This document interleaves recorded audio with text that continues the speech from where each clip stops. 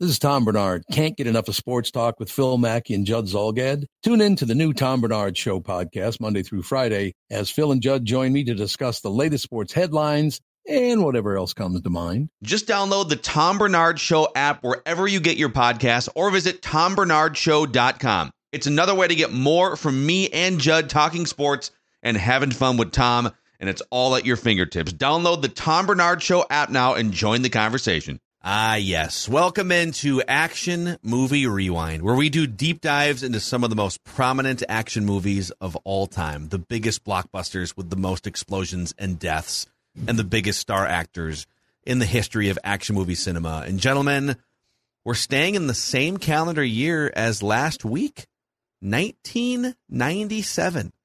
So last week, we dove into Face Off. First time Judd's ever seen Face Off. Mm-hmm. But 1997 was right in the middle of a peak era of action movies. Air Force One, starring Harrison Ford, is on the docket for today. Now, Declan, you have never seen this movie until this week, right? Never saw it. Never saw it till today. I'm so excited for our statements. I'm shocked by that. Mm-hmm. It is, it's right there. Like you were probably first grade when this movie came out, somewhere there? I was probably like 4 or 5. Yeah. Probably so kindergarten or something? Yeah. Nursery school. All right. Here is the summary of Air Force One. After making a speech in Moscow vowing to never negotiate with terrorists, President James Marshall, played by Harrison Ford, boards Air Force One with his family and advisors.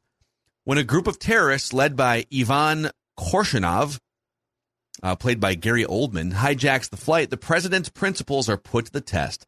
Feigning escape, ex-soldier Marshall stows away in the aircraft and must race against time to rescue his family and everybody else on board. 78% on Rotten Tomatoes. I'd like to meet the other 22%, quite frankly. $85 million budget turned into $315 million at the box office. The Rotten Tomatoes critics consensus says, quote, "This late-period Harrison Ford actioner is full of palpable, if not entirely seamless, thrills."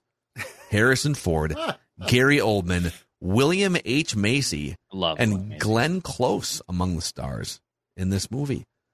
Just a few fun production notes for you guys. Feel free to chime in here, too.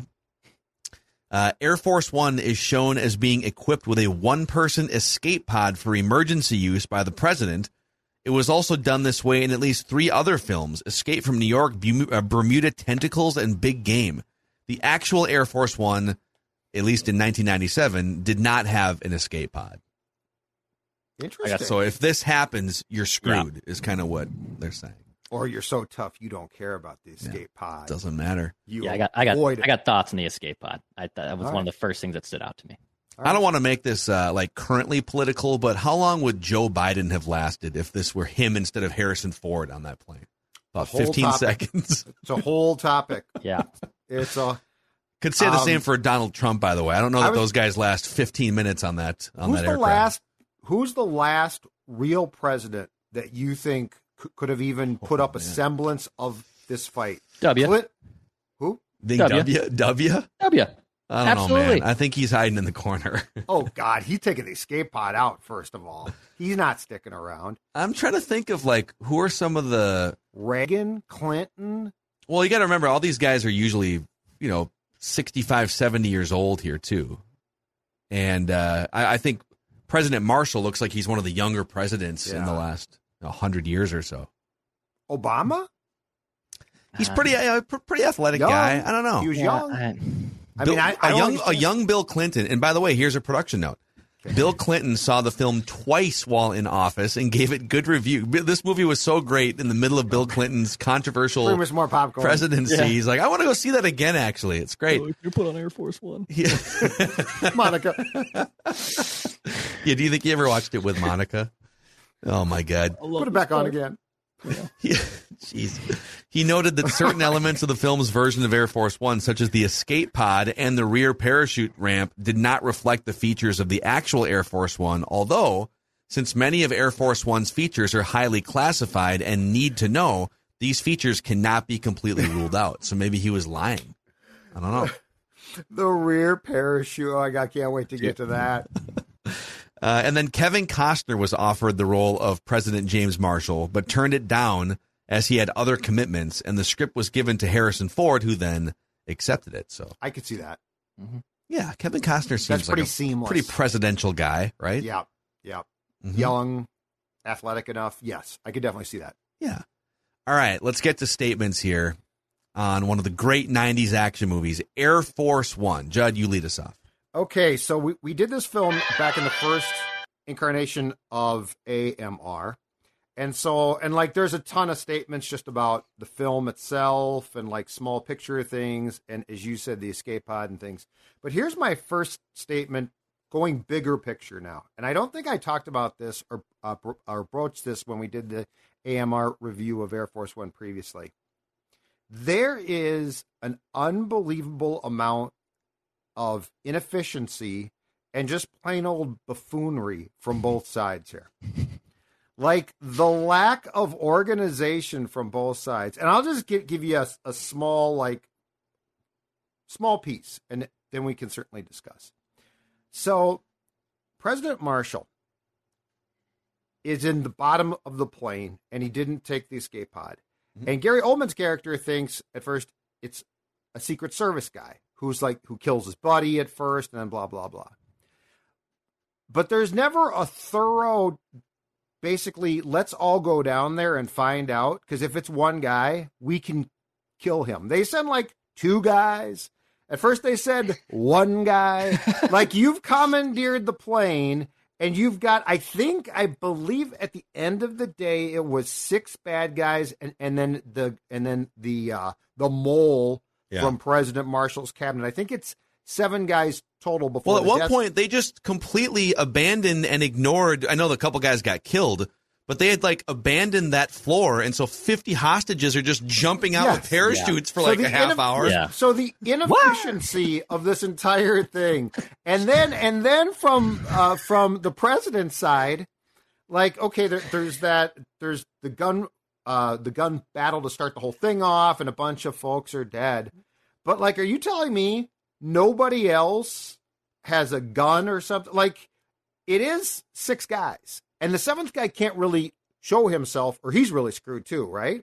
So the inefficiency from both sides of how to approach this very dramatic situation, to me, was really a losing play. Yeah, I kind of felt listen, these guys had such an airtight plan, and that actually brings me to my first statement here, which is, who are the random Russian journalists that just get full access to Air Force One? I've got that in my notes too. You're gonna get 10 minutes with the president, 20 minutes with this guy over here, and here are a bunch of inside secrets about the layout of Air Force One while I flirt with you a little bit and make some sensuous eye contact. Yes. So these guys had it planned out. They were going to murder the actual Russian journalists and take their badges and fingerprints and everything. And so however they have detailed this, they made their way onto freaking Air Force One and had a mole inside the plane. Yep. The amount of planning and meticulous detail that goes into all those things. Then when they're on the plane, eventually they just get really spacey and disorganized with, okay, if this goes wrong, we're pretty much screwed, right? But yeah, how did these guys just does media get to fly on Air Force One? That's a thing, right? Sometimes media will fly on Air Force One. I believe so, yeah. But I don't know that, they just accept, I'm from a school group. Can I fly on Air Force One? I'm from St. Cloud State. Special access, Yeah, I don't think so. I think it's credentialed journalists who cover the president. So it's so sorry to ABC and NBC and Dan Rather. Sorry, you guys are going to kind of sit in the back there. There's some sandwiches back there, but Net News is going to get full access to anything they want within the plane. So true. It's what? There almost should be a prequel to this movie. I want to know more information. I want to know how'd they get on the plane? Yeah, how'd they get on the plane? What was the organization that they were working for? They killed the pack of journalists who were supposed to be on Air Force One. Yeah. The Russian journalists are killed by this group. They then steal they must have cut off their fingertips or something, because part of the security is to put your finger on the computer pad. So they must have killed those guys, cut off their fingertips so they passed as them. So, like, how they did it, but again, to Phil's point, like, is this just an all-access thing? Like, yeah, we'd really like to go on Air Force One. Oh, no problem at all. You're going to get time with the president. Like, I'm with you on that. There's just a lot of buffoonery here. Yeah, it just feels like, I don't know. Just feels like, how do you... Oh, Declan, you're next. So I had original 1A statement, but I'll save it for the next time around because we talked about the pods. So my statement is, I'd rather negotiate with terrorists than fly down in a pod from an airplane, or jump out of the airplane with a parachute with William Macy being, all right, you're just going to pull this guy, and if it doesn't work, pull this guy. And then they're no training whatsoever, and there's just these random people. They're literally jumping out of the plane like, woo, wee, yeah. It's just like, this would not be it. I'd be bleeping myself down my leg if I had to, trying to come to the terms like, I'm about to parachute out of a GD airplane right now. Can I just go talk to the bad guy? Like, or even if you want to just use me as one of the guys who's going to kill, I'll maybe even take that. Like, I'd want nothing to do with potting out of an airplane, jumping out of an airplane. What everyone's always like, would you ever try skydiving? How much would it take? I will never do it. I will never skydive. Wait, so are you saying that if given two choices, you can stay on the plane with terrorists, the plane that's leaking fuel and probably crashes into a mountain somewhere? That's your first choice. Or you can, without any training, just slap this parachute on and jump out the back and figure it out, that you would choose staying on the plane? I would stay on the plane. I'm not. I'm with Declan completely on that. I'm totally with Declan. Yeah, I'm not potting out. Here's my question: did they have any idea where they were parachuting to? Because it might have been the middle of the ocean. They're all excited. Didn't it turn out that the plane crash into the ocean? Yeah. But my point is cheering. Woo! Like they're jumping out of the plane like it's fanfare. It's like, and I'm sure there's some euphoria of like, oh my God, we're getting out of this. We're all going to die, but it's not believable. But I would think that the uncertainty of never having parachuted before, not knowing where you're landing, if it's like in a desert in Africa or if you're over the Pacific Ocean, just don't really know. What the hell? I survived. Is that a lion coming at me? Yeah. Oh my God! And now I'm going to die. I'm going to land on a cactus. It was. So my statement off Dex's point. Special effects here, okay? A little question. Okay. The special effects in this film, including the people jumping from the plane and being shot against the green screen, might be, of all the films, and we've watched a lot, and there's some bad special effects, this one might be my favorite. When the plane crashes and breaks up and it looks like a Tom and Jerry cartoon, like the plane's a cartoon. When they're jumping out of the plane and they show certain people against a green screen and they're like smiling and clapping, and it's just so clear that they are against a green screen. Like there's nothing about it. Like everything that they do with the shoot from the plane looks so damn phony that it's actually hilariously funny. So I remember watching this movie. I don't think it was in theaters, but watching this movie pretty soon after it hit like VHS or DVD or whatever in the late 90s.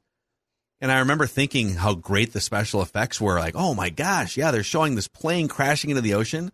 And now you got 25 years of just technological advances. Judd, you're older than we are. When you watched movies from like the 70s or the 80s, did you think in the moment, like when you watched a Star Wars movie from way back, right? Just unparalleled special effects at the time. And now you look back and you're like, that's weird. Did you think you were watching amazing special effects?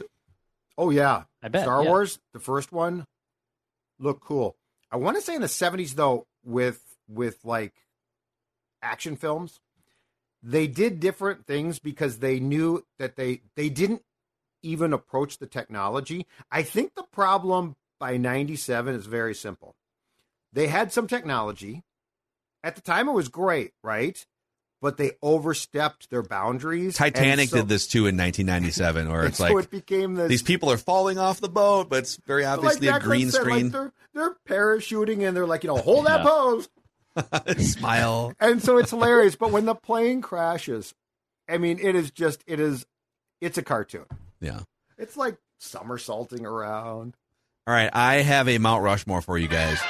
Nice. My next statement is, "Get off my plane," is one of the most iconic action movie lines of all time.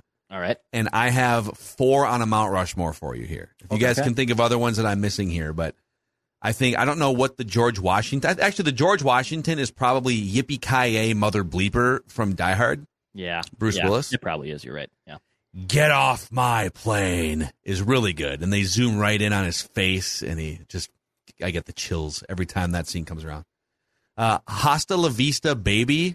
Terminator 2 Judgment Day. And I just remember as a kid, we just would say that to each other in like second grade because it was popular in pop culture. That was the first one that came to my mind is Terminator, that one. Okay. Yep. And I don't know that this is technically an action movie. It's more of like an action drama type movie, but Scarface, "Say hello to my little friend." Good one. Those are the 4 on my Mount Rushmore of iconic action movie or like, brooding male actor lines in a movie.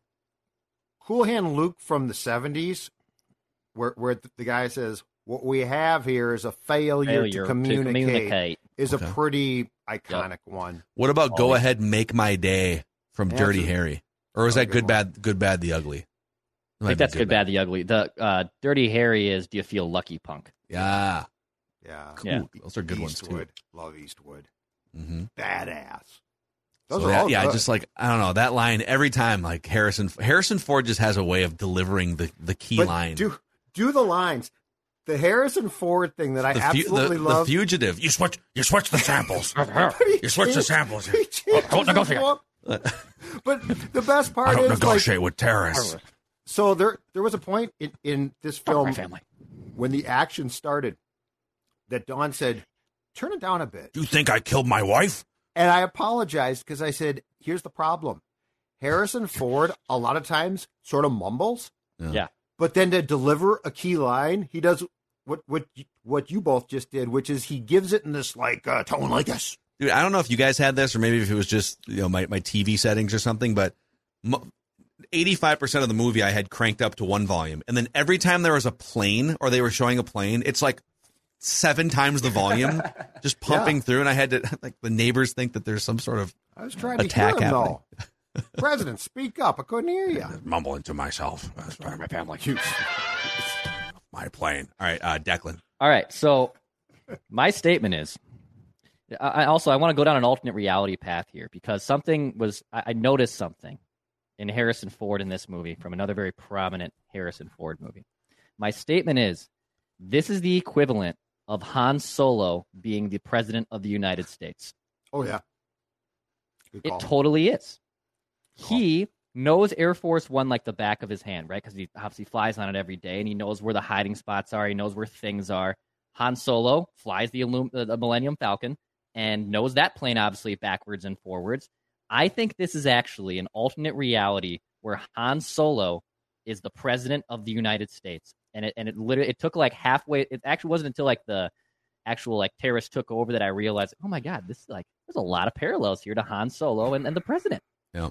So here's the thing, and I actually, as an actor like him, Harrison Ford for the most part plays Harrison Ford. Yes, he does. Like what you're saying. You're exactly right, Dex. But he's always playing himself. Like he has things like looks. Right? Like this. Watch this. Yeah. Like when they shoot his eyes coming up the plane. Yeah. But it's like this, I don't know, sort of like he's going to cry, but he's a tough hard ass guy. Yeah. And like they show him and they show those, the clips when he comes up from the bottom of the plane and they just focus on his eyes because they know the man has unbelievable eyebrow control. He does. No, you're right. There's also this. So it's funny. I made a mental note of his amazing acting facial expressions. Yep. There's the scene where he finally takes control of the plane, and it's him and William H. Macy in the cockpit, and they decide that the plane is Air Force One is too damaged to actually land, and they're trying to figure out what to do next. And there's a pilot in one of the MiGs that's flying next to him that kind of looks over. They look at each other through the windows, and he's telling him, Mr. President, you did a great job. And and then he says again, like, Mr. President, and Harrison Ford gives him this, like, I can't even do the look, it's but like the dramatic. Yeah, I know what you're talking about. He's telling a story with his face that's just brilliant. So I'm going to blow Declan's mind even more here, because I also went down this path. I love going down the, like, this actor played this role in one franchise, but if you connect this other franchise, it could be a sequel, and we've done this before on Action Movie Rewind. So the next movie that he made is a rom-com from the late 90s. We should totally do this in Rom-Com Rewind. Have you guys ever seen 6 Days, 7 Nights? 6 Days, 7. No. I don't think so. So he is a small, like, puddle jumper pilot in this movie, just living a simple life on an island, and gets stuck with this woman who is married to David Schwimmer, like annoying David Schwimmer. And they wind up I think she was like going on an island tour, and then the plane, I can't remember what happens, but the plane winds up crashing on an island. And so his name is Quinn Harris, but he is this isolationist. Listen, I've left my previous life. I can still fly planes. I just want to live on islands and do nothing the rest of my life. So you can envision Han Solo, fighting these intergalactic wars up in the sky, and then becomes president, leans on his flying skills in Air Force One, and then just wants to be done with all of it. And so he retreats to some exotic island for 6 days, 7 nights. Wow.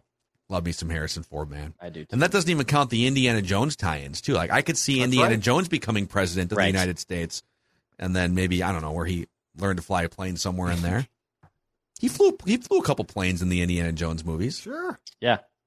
Absolutely. Make it work. I'm just laughing at it. Okay, is it back to Judd? Yes. I think it's back to me. Okay. Yep. So before Air Force One is incapacitated by all of the fact that they're told to bomb it, basically, or try and to create problems for the bad guys, blah, blah, blah. Here's my statement. From the beginning of the film on Air Force One, how much automatic fire can Air Force One take to its cabin? Because when the bad guys... from the inside. Yes, because... I've never thought about this, but you're totally the bad right. guys initiate, basically, the takeover of the plane, bullets are flying all over this plane like there's no tomorrow. And yes, they do hit people on some occasions, because I think they certainly get a pretty high kill rate. But it also, like, they're basically scattered throughout the plane.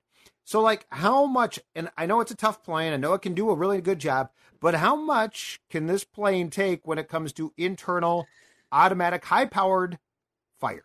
Do you remember when we did Snakes on a Plane, like this time last summer? Yeah. And like the end scene where Samuel L., convinced everyone to shoot all the windows in the plane. And I remember my brother was in the Air Force for 6 years, and I remember, like, we were talking about that scene, and he said, if that were to happen, every single human being would be sucked out of those windows like that. So, like, to Judd's point, like, how much can Air Force One really handle? Because, like, I got to imagine bullets were flying out of that plane and then making the plane not aerodynamic anymore and probably would crash to its screaming halt. But Judd brings up a good point. Like, how bulletproof is Air Force One? Internally. I would say it's probably less bulletproof than what they made it seem like in that movie. Yeah, I would agree with that. Has to be. All right. Okay, I'm going to go. I don't know if you guys noticed this, but my next statement is, what terrible reporting by CNN. So there is a moment in this movie where they're sitting in the Situation Room, okay? And I think it was someone notifies the vice president, Madam Vice President, take a look at this. And they flip the TV on, and it's coming out of a commercial. So, hey, how'd they time it that well? So they're just like, they're flipping on, and how did they know that CNN was going to break this? But so CNN comes on and says, we have unconfirmed reports that Air Force One has crashed. Yes. Yeah. Let's unpack that for a second, okay? Yep. You are a national news network, and I don't want anyone to get on me. This is a referendum on the fictional 1997 version of CNN. I don't want to have a discussion. Gets this right.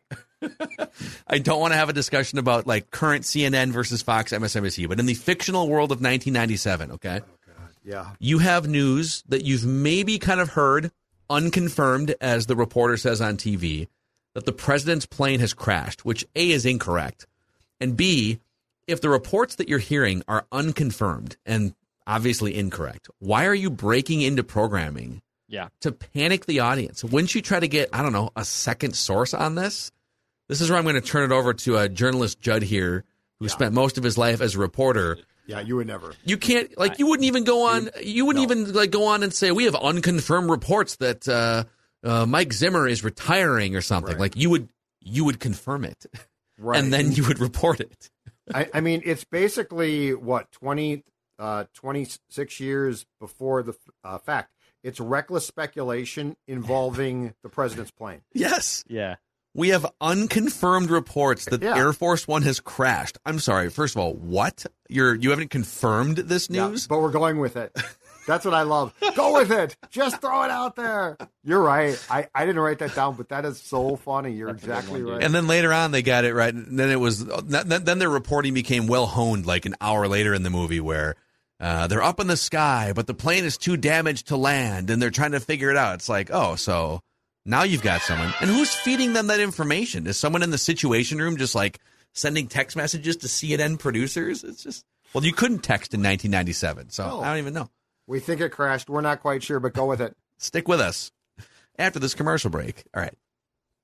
On that exact topic, I noticed that I forget who plays the press secretary when she addresses that part of there's been a report that the plane crashed, whatnot. My thought was actually, I would love to see Judd as a press secretary.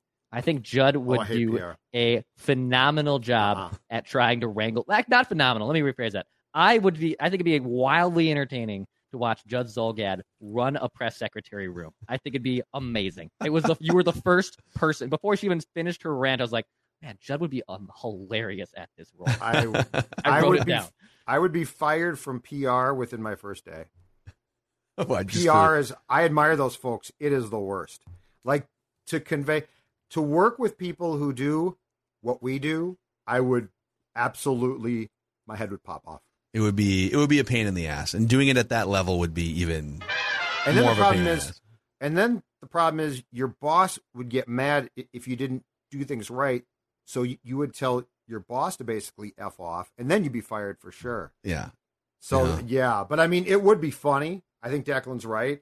It's just I wouldn't last more. Did you see, wasn't there another scene, too, where all of the media was gathered in the press room while they were pumping in the audio from the cockpit, right? Yeah, they were would they do that? All right, everyone, we're just going to broadcast this to the nation, basically. What's this crisis moment that's happening? And then explain to me, they're pumping into the plane when Radek is being let go, people singing and rejoicing, and that's because he's like, listen to this, and he turns the dials up, and they're pumping into the plane. How would that work? My only thought there is that it was a TV feed. If there's a TV station, but how would there be TV cameras just randomly in that prison? And how would they know that's going to be okay? Radek might get out tonight.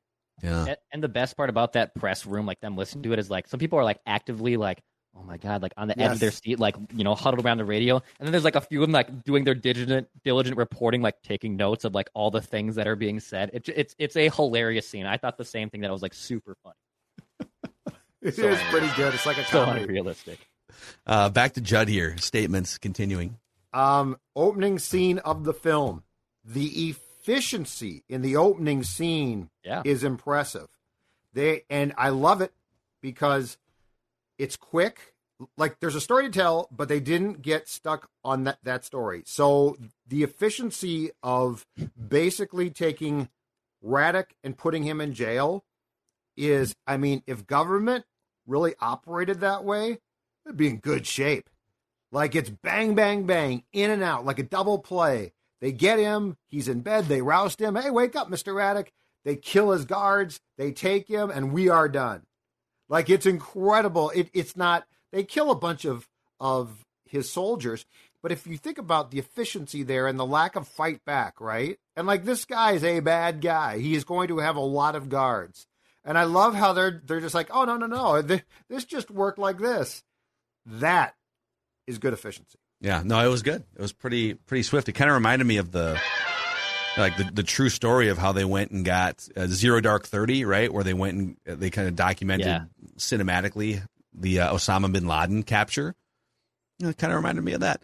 All right, I think this might be my last statement. I might have another one here too, but the mole, the Secret Service mole, waited entirely too long to intervene. I agree. So first of all, I thought from a movie standpoint, it was brilliant. And there's in the show notes on Wikipedia, there was some back and forth about when they would reveal the mole. Yep. And it was decided that they would reveal the mole early so that they could have a couple suspenseful scenes later, like when Harrison Ford hands him a gun inside the conference room. It's like, so they could have a couple little foreshadowing and tense moments. Yep. So this guy is working with the terrorists. And the terrorists, at first, I get it. Like, hey, there's 50 hostages in here. Let's just, you're going to be a mole here, and we'll figure out when to unveil you at some point. He waits until all of the terrorists get killed. Which means, by the way, no one knows he's a mole. Like, all the people that know he's a mole, the president doesn't know he's a mole at that point. Yeah. Why would you pick that point in time? Wouldn't you intervene when the odds are stacked in your favor a little bit more? Okay, there's still like 4 terrorists alive. I'm going to join him the 5th, and I'm going to come in and be the closer here. We're going to get this thing back on the track. So he waits till all of them are dead, and then he decides, okay, now I'm going to try and take over here. Dude, that guy could have gotten away scot-free, could have picked another spot at some point in the next 2 or 3 years to get his revenge. It just made the timing made no sense to me. And here's my question, too. So that last scene, or before the plane crashes, at least, all right?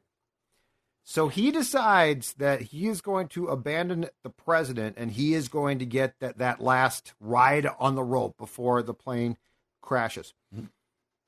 Did he really think that he was going to leave the president there, and that they were going to allow him to zip line to them, right? And they would just say, "Oh, thank God, you lived. Where's the president? Oh, he perished." Yeah, how is he going to explain that one away? And they're watching this happen. I'm assuming from the other plane, right? So I don't understand the thought process behind that scene at all. He waited too long, man. He waited too long. I think you're right. The other funny thing about that whole story arc.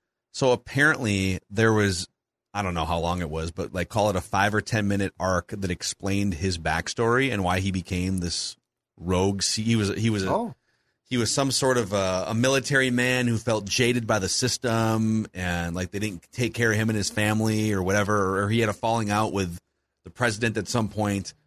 Or I don't remember what it was, but there's a whole backstory that they did have in the original version of the movie. But then when they were trying to cut it down under 2 hours, they said, we don't need this guy's backstory. Just he's a mole. People can draw their own conclusions as to what he's actually angry about. Another one for me here. I can tell you right now, the 12-year-old, his daughter, who says, like, Dad, I'm ready for the world. You are clearly not. Like, and this is classic action movie arc of being like, Dad, like, I'm now an adult. Like, you have to, or I'm getting to adulthood. You have to start treating me like adult. 30 minutes later, you are in a hijacked airplane. You are not ready for the world. And if I'm and Harrison Ford does a brilliant job of like, don't hurt my family. Please don't hurt my family. Whatever you're doing, just don't hurt my family. But like, I would, if I was Harrison Ford or if I was him and I was talking to my daughter in that situation, like, see, there's no chance you're ready for the At world. any given point, terrorists could pop out of nowhere. And we just spent 2.5 hours and we're zip-lined across an airplane, sweetheart. We are not ready. You are not ready for the life world. Comes at you fast, honey. Yeah. All right. You're probably wondering how I got here. Yeah, that's pretty much. It was so ridiculous. Judd, any other statements from you here before we get into the rankings? A common theme of this film: the amount of premature celebrations that go on in this film overall is off the charts. Yeah. Like the White House people. Good news. Everyone's like, yay, that's great. I mean, you are in a crisis situation. You know that many of your coworkers are dead. Like, I don't care if the president lives or not. This is a very dark day, really, in American history. And every time that something goes their way, they celebrate. Like, they jump up and down. Yay! I mean, Air Force One crashed. It bleeping crashed. And, this plane is now changing to Air Force One. Ah! What the hell is that? It's kind of like, was it Independence Day where we deduced through one of the sequel books that 3 billion people probably perished during the Independence Day War, but at the end of the movie, it's like, celebration, yes. Like, no, the world and the economy and the world's infrastructure are going to be screwed up forever now, but celebrate. Yeah, it's great. All right. Anything else from you guys, statements wise? Yeah, just more of a question. Could you just call the White House in the '90s? Was that a thing that you can like? And I suppose there is a phone line that you can still call the White House, but I thought that was you just here's the call. I thought it was absurd. He just calls the White House. He just calls it. And also, can we get working cell phones on airplanes? How is this still not? How can we not make a phone call yet on a current airplane in 2022? And he is able to do it because he's on Air Force One and he has the special plane or special phone, whatever. But my two main takeaways were just I didn't know you could just call the White House. And two, can we just also start having the ability to use our cell phones? I think you can. Well, you can't make a call. You can't make a call. I thought you can't call.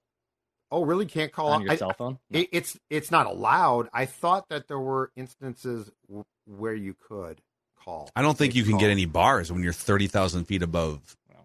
I think if you're lower, you can. Yeah, you're probably right. At cruising altitude, you're probably right. But I'm good without it. I don't need. Yeah, it no, drives me nuts when you're sitting in there and I don't know. It's always like an old person too. Just we're gonna be there. I think we land around 2:00, and then Katie's gonna pick us up. It's like just send a text. I want an airplane to be a quiet place. I do not want to hear phone calls. I think I'm mostly with you on this one. I do not want to hear. Oh, I got one more. Okay, mm-hmm. The continuing theme, and I think that this also applied to one of the last couple AMRs that we did as well. For all the president went through, his suit remained in remarkable shape. It was pretty. Yeah, it's pretty good. It finally gets torn up at the end when he essentially almost hits the ocean at full speed. But he goes through fights, tie stays on. It's undone a little bit. That his suit in remarkable shape, and he never once, I don't think, takes his jacket off. That's what I was going to say. At some point, wouldn't you take the jacket off and roll the sleeves up like a weatherman? I mean, weathermen take the jacket off if there's a little bit of wind coming into the Twin Cities. I would have. And the president, though, can never loosen the tie, can never take the jacket off, even if there's terrorists trying to kill my family and 50 passengers. I'm looking good. Where's my jacket? Get off my plane. Where's my suit coat? You know who fits a lot better in a suit coat these days is Judd Zolgad, skinny Judd Zolgad. That's exactly right, and that's thanks to my friends at Livia Weight Control Centers. I am down 40 pounds. Been talking about that for quite some time now. Dawn has joined me within the first 3 weeks. She is down 10 pounds, and I'm going to tell you right now, this program is great because it not only helps you lose the weight, which is obviously the most important start to things, but also helps you maintain the weight loss. The maintenance phase is where I'm at right now, and it's been fantastic. Simple start plan, only $59. 855-GO-LIVEA. Livia.com, LIVEA.com if you want that suit coat to fit you better. Also, a shout out to our friends at Federated Mutual Insurance Company. So they've been around for over 100 years helping business owners in and around the Twin Cities area and beyond. And they're all about risk management, tools, and resources to help you maximize the success of your business. Federated's history is rich with innovative, committed people guided by a core set of principles and values that they apply to your business. Find out more at federatedinsurance.com. All right, we get to the ranking categories here on Action Movie Rewind. Let's start with the definitive villain rankings. We're looking for 3 different criteria here to judge Terrorist Igor by: how iconic is the villain, how ruthless is the villain, and how charismatic is the villain, all put together in a stew on a 1 to 10 scale.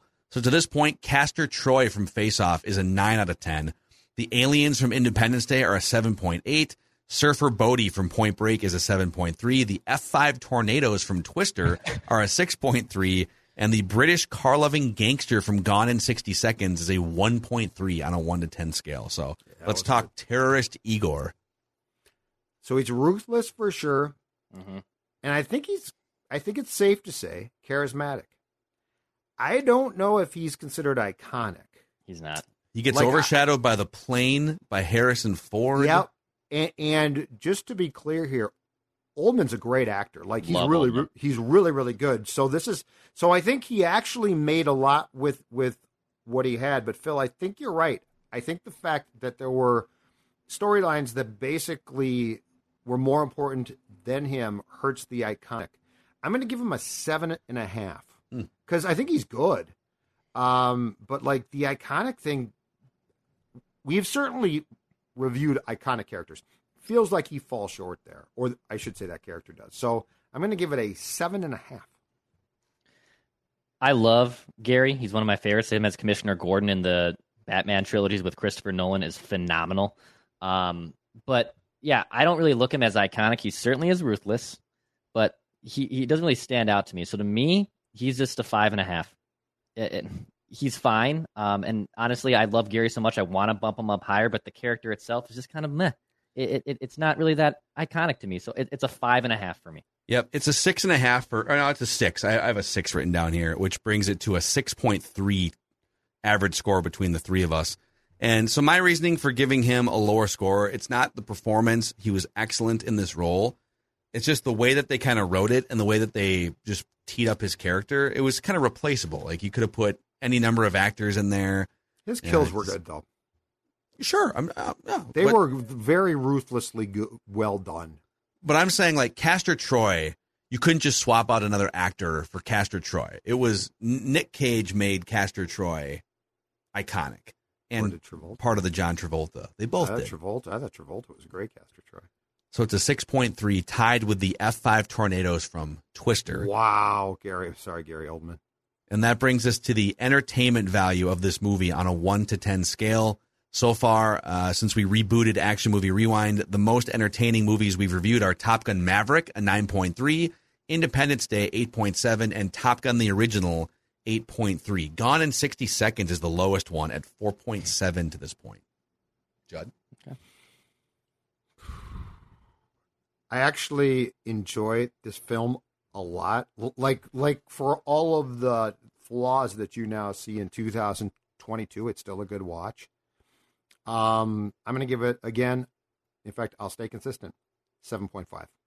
Wow. I feel like that's a little disrespectful. I'll give it a 7.5. Okay. Declan?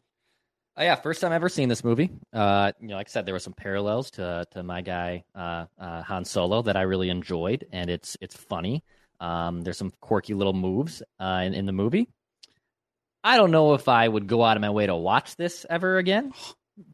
I like it. My plane. It's the perfect movie. Get off my podcast. Yeah, get off my Action Movie Rewind. I think it's the perfect movie if you're stuck in your hotel room and like you turn on a movie to watch before you go to bed. That's how I look at Air Force One. I'm not going to seek it out, but if I turned on the remote in a Holiday Inn, Declan here for Holiday Inn and Suites, and if it was on, I would stop and watch the movie. But outside of that, nah. It's a 7 though. It's a 7 out of 10 for me. Wow. I don't think it's like iconic. It's not one of the favorite movies I've ever done before. It's a little long too, by the way, in my opinion. I feel like it's long. All those films are long.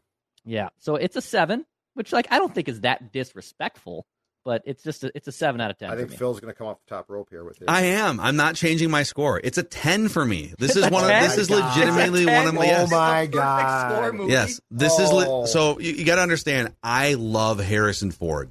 Okay. Harrison Ford is one of my favorite actors of all time. You're not doing the Harrison Ford face. I know, because I can't do the eyebrows. He's got eyebrow control I don't have, so I just try to look like I'm going to cry. Indiana Jones, the Indiana Jones franchise. I know most people got hooked in the Star Wars era, but the Indiana Jones franchise and The Fugitive are literally some of my favorite movies ever. The Fugitive's fantastic. And Indiana Jones is okay. But when you're a kid, like you get hooked on Indiana Jones. The and Fugitive was great. I was 12 years old when I first saw Air Force One. And the combination of my age, the era, whenever this movie is on, I'm glued to it. I don't care if it's the beginning or near the end. Like, I'm just in on this movie at every single angle. So the way it hits for me, it's a 10. This is an amazing movie. It's entertaining. Harrison Ford just hits differently. Did you see it in theaters? I don't think so, but I think I saw it like first release out on VHS when I was a kid. Yep. Pretty sure. We used to rent movies we did like 4 movies during Christmas Day or something, so I'm pretty sure that's when I saw it. Blockbuster? Probably. Or Hollywood Movies was probably. We had a Hollywood movie in Maple Grove. Yeah. Oh, yeah. Go over there. And then there was a Blockbuster nearby too. So So that gives it an 8.2, which is outside the top 3, but just ahead of Face Off and Point Break for this one. All right, for the next action movie rewind, we did do this one in the original run, but it's been 2 years. And I'd like for it to start a run where we do as many of these as possible. Fast and the Furious is making its return. The original Fast and the Furious. Oh, yeah, I remember that one. And then I think, once every month or two, we can chip away at Too Fast, Too Furious, and whatever the third one is. Fast 5 was one of the best of the bunch, but Fast and the Furious for next week, gentlemen. I'll take the tuna. What's the runtime on Fast and Furious? I forget. It's about 3.5 hours. Yeah, you're going to want to build in an app. Thank God for the fast forward button. Here, I'll find it real quick here for you, just so you can. I did watch it a lot. Fast and Furious and the Furious. It's not bad. Yeah, the first one's really good. It's got good special effects. Mm-hmm. I saw it in theaters. Okay, the 10. Fast and the Furious. Okay, I just went to the wrong one because there is a Fast and Furious. Yep. But then the Fast and the Furious with the thes. Don't they want to get a little farther apart, name-wise? All right. It's an hour and 40 minutes. It was Perfect, that quick, Judd. huh? Yep. Hour and 40 minutes. Yeah, it's so Fast and Furious. Yeah, my mind is missing. Yeah. It can't be 3 hours if it's called Fast and Furious. Yeah. Yep. Although I think the latest ones are fairly long, I think. Yeah, those are like Gone with the Wind length feature films. Godfather, and yeah. Mm-hmm. Anyhow, that was Action Movie Rewind here on Mackey and Judd, diving deep, way too deep, into some of the biggest action movies of all time. To be your best every day, you need proven quality sleep every night. Science proves your best sleep is vital to your mental, emotional, and physical health. And that's where the Sleep Number bed comes in. And let me tell you, ever since I've had it, my sleep IQ score is just going higher and higher. And did you know 8 out of 10 couples say that one of them sleeps too hot or too cold? Science tells us regulating your sleep temperature leads to higher quality sleep. For many couples, temperature struggles are a real challenge. So here are some tips to help you both sleep just right. Look for beds designed with temperature benefits such as the new Sleep Number Climate 360 smart bed that actively warms and cools each side so you both sleep blissfully comfortable. And now save 40% on the Sleep Number 360 Special Edition smart bed. Plus, special financing for a limited time. Only at Sleep Number stores or sleepnumber.com/podcast1. Sleep Number, the official sleep and wellness partner of the National Football League.